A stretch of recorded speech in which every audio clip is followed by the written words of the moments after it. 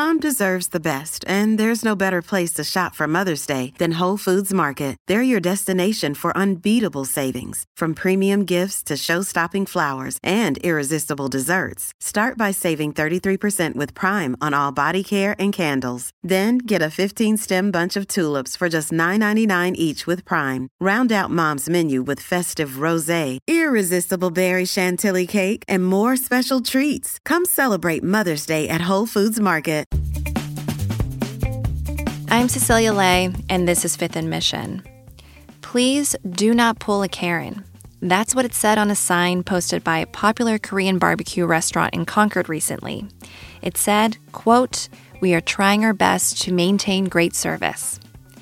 The restaurant is Gen Korean Barbecue, and what the owners were trying to do was discourage diners from writing bad Yelp reviews complaining about long waits and slow service. That sign did not go over well. It's part of the tension that's playing out in the restaurant industry right now as it tries to recover from the coronavirus pandemic. Restaurants and the hospitality industry are having trouble staffing back up, and Chronicle reporter Elena Kadvani is here to talk about the reasons behind that.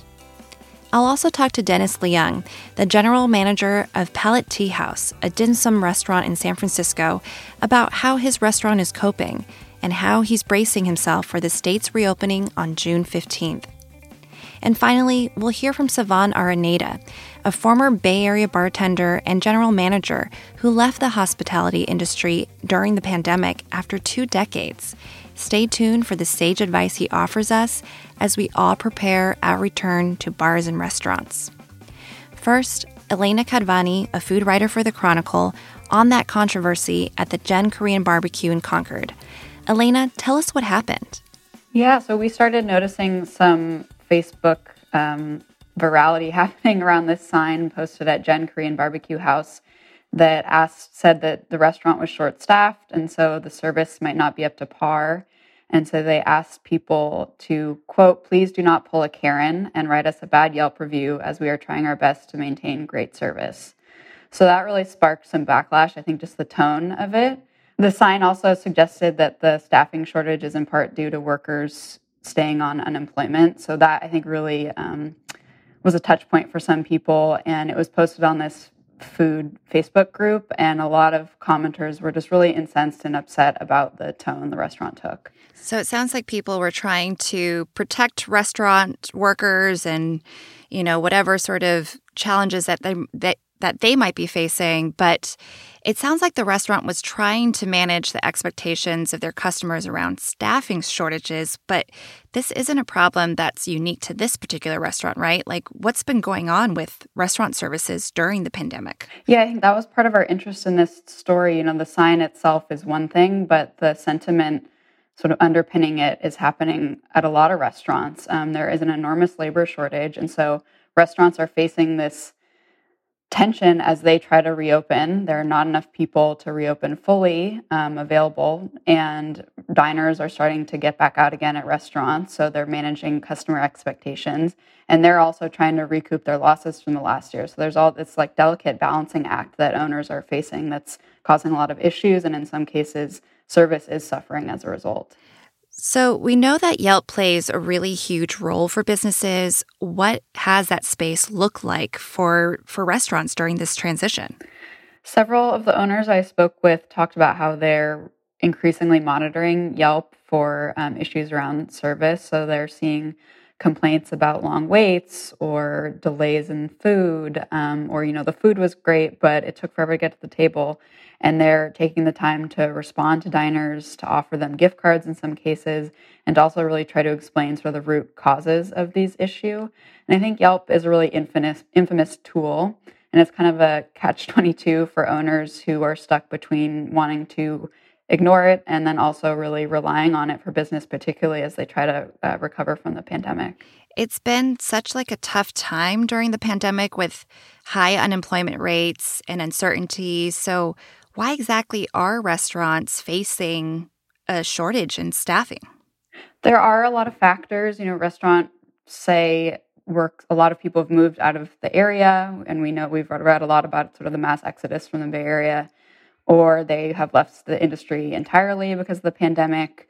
And then there's sort of this flashpoint of the unemployment benefits of, there's a narrative that some people are choosing to collect the benefits rather than go back to work, especially in the restaurant world where, pay is not great. And so that's also what sort of I think customers were pushing back on in the case of Jen's sign. So is there some truth to that narrative about workers preferring to collect unemployment as opposed to returning to restaurants to work? Is there some truth to that? Yeah, there may be some truth to that, but I think it's a very nuanced issue. I did speak with Lori Thomas, executive director of the Golden Gate Restaurant Association, who broke down sort of the economics of this. If someone who works at a restaurant is receiving about $750 a week in unemployment compared to about $16 an hour of minimum wage, there is a slight pay increase from the unemployment benefits. It's not as much, she said, as in other parts of the country, but there is a little bit of a gap.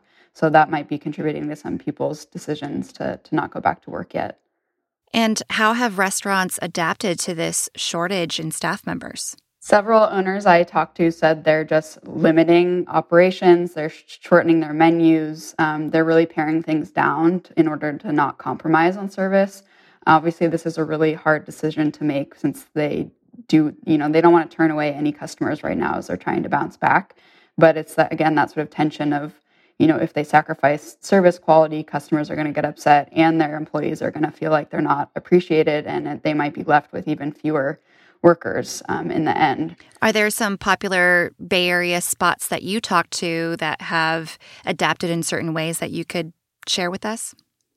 Yes, I talked to the owner of Namu Stone Pot in the Mission, and they have a sort of pared down menu. They're having customers who are dining in still order on their phone rather than from a person. Another restaurant I talked to on the peninsula, Zareen's, the owner is testing out a sort of self-serve kiosk if she doesn't have enough people to be at the cash register.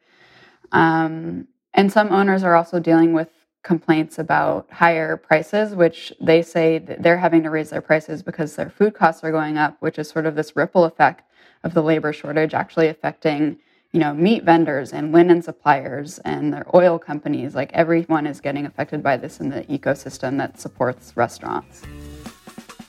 We'll be right back. You can support Fifth and Mission and the newsroom that creates it by signing up for unlimited access at sfchronicle.com/pod or by downloading the San Francisco Chronicle app.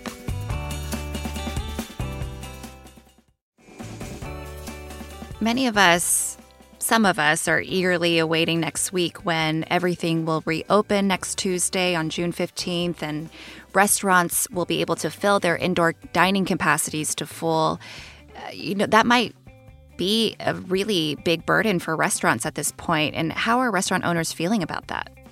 Yeah, obviously everyone's really excited and happy at the prospect of a full dining room again. But one of the owners I spoke to, the general manager of Palette Tea House, a dim sum restaurant, said that while it's great, if he doesn't have enough staff to fully open his dining room, then he can't do that. So it's almost like they're stuck in the same position. If there's not enough employees, then they can't serve more diners. Let's hear directly from Dennis Leung, the general manager of Palette Tea House located near Ghirardelli Square, and the tough spot that his business is in now with these staffing shortages. We are very fortunate. We have staff who have a high ability to multitask.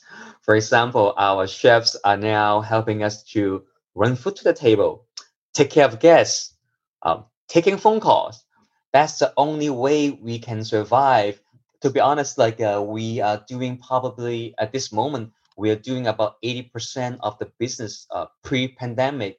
However, we have maybe 35 to 40% of the staff on hand. How in the world we can actually double the staff in a month? That's impossible. With that in mind, we try to implement different ways to solve the problem as much as possible. But there will be times that we really not going to be able to give 100% during the crunch time. So being patient is a key. Of course, to us as a business, I would love to just have the restaurant packed the whole time to make up all the losses of revenues for the past year and a half. However, that's not going to be healthy. And also, it gives a negative working environment for the staff. And we cannot afford to lose more staff at this moment. We want a working environment that they feel like they can handle. And if people are coming in, they don't receive the proper service, they're more likely to be dissatisfied. They're more likely to be angry. I don't want that environment for my staff. So to address this issue, we have taken a lot less reservation at this moment for the past week. And it sucks that we lose some revenues, but I think it is actually more important in the long term for the reputation of the restaurant or to keeping up a high quality, as well as making sure that our staff are not being overworked. It sounds like Dennis is being really mindful of the work environment for his workers as they're all feeling this crunch. From the other people you spoke to in your story, are there strategies that restaurant owners are exploring to draw employees back into the workplace? That's a good question. I mean, another sort of hot topic right now is wages and tipping. I just wrote a story last week about how Bay Area restaurants are trying to move away from tipping, which in some cases I think they hope will attract workers. But I think there's also the flip side of that coin is restaurants going back to tipping because they think higher pay right now is what's going to get employees in the door. So it's a really, really delicate balance for owners. In the meantime, as a food writer, what would you say patrons should expect when they re-enter restaurants starting next week and go back to their favorite restaurants or try out the restaurants they've been meaning to dine at? I think that they should manage their expectations and be really patient and understanding and think about the fact that the person serving their food or cooking their meal is a human being who's also probably had a really tough year, as we all have. And just to bring that compassion, and not to rush to Yelp if you have sort of a less than ideal experience at a restaurant. That's really great advice. Thanks so much, Elena, for sharing your reporting with us. Thank you. And before we leave, let's give the final word to a hospitality worker. Savan Araneda is a former bartender. He left the industry after 2 decades. Here's what he says we should keep in mind as we get ready to enjoy dining and drinking in public again. There's a restaurant that I worked at in Oakland that I'm not going to name. However, it was extremely challenging during the summer months. Was extremely challenging, to put it lightly, on top of just being in the pandemic so new where nobody knew what was going on. So it was extremely stressful, especially just like there was no vaccinations and always wondering just like, do I have it? Am I asymptomatic? Am I going to carry it and pass it on to other people that I know? It seems a little over dramatic to say, but we were kind of putting our lives on the line so people could have an experience. The people who were coming out were really demanding, like wanting stuff for free because one thing was off. You know what I mean? When we were just really trying to figure stuff out and to keep the business afloat. So I feel that a lot of people really just weren't sympathetic. Like myself, I've left the industry. A lot of people have left the industry just out of more of a necessity. A couple of my friends, as soon as the pandemic hit, they started working for the post office and they're not going anywhere. And then there's a lot of people who just either moved back home or moved out of San Francisco because of how expensive it is. Some places might not have the staff to keep up with what's coming in. Leave your expectations out the door. Just come in, relax, and just enjoy being out. Just enjoy being back in the world with your friends. Yeah, sometimes you're going to be waiting 45 minutes for a drink. Just keep in mind that they're probably short-staffed, and be patient, have fun, pay attention to the positives. Yeah, you're out, you're having fun. Your drink's taking a while. Big fucking deal. It'll get there. Pay attention to the positives. I'll take that. And I personally cannot wait for that first drink or meal out there in the world, no matter how long it may take. Thanks to our guests, food writer Elena Kadvani. Her story is up now on sfchronicle.com. Special thanks to Dennis Leung from Pellet Tea House in San Francisco and Savan Araneda for sharing their experiences with us, to King Kaufman for his help with this episode, and to you for listening.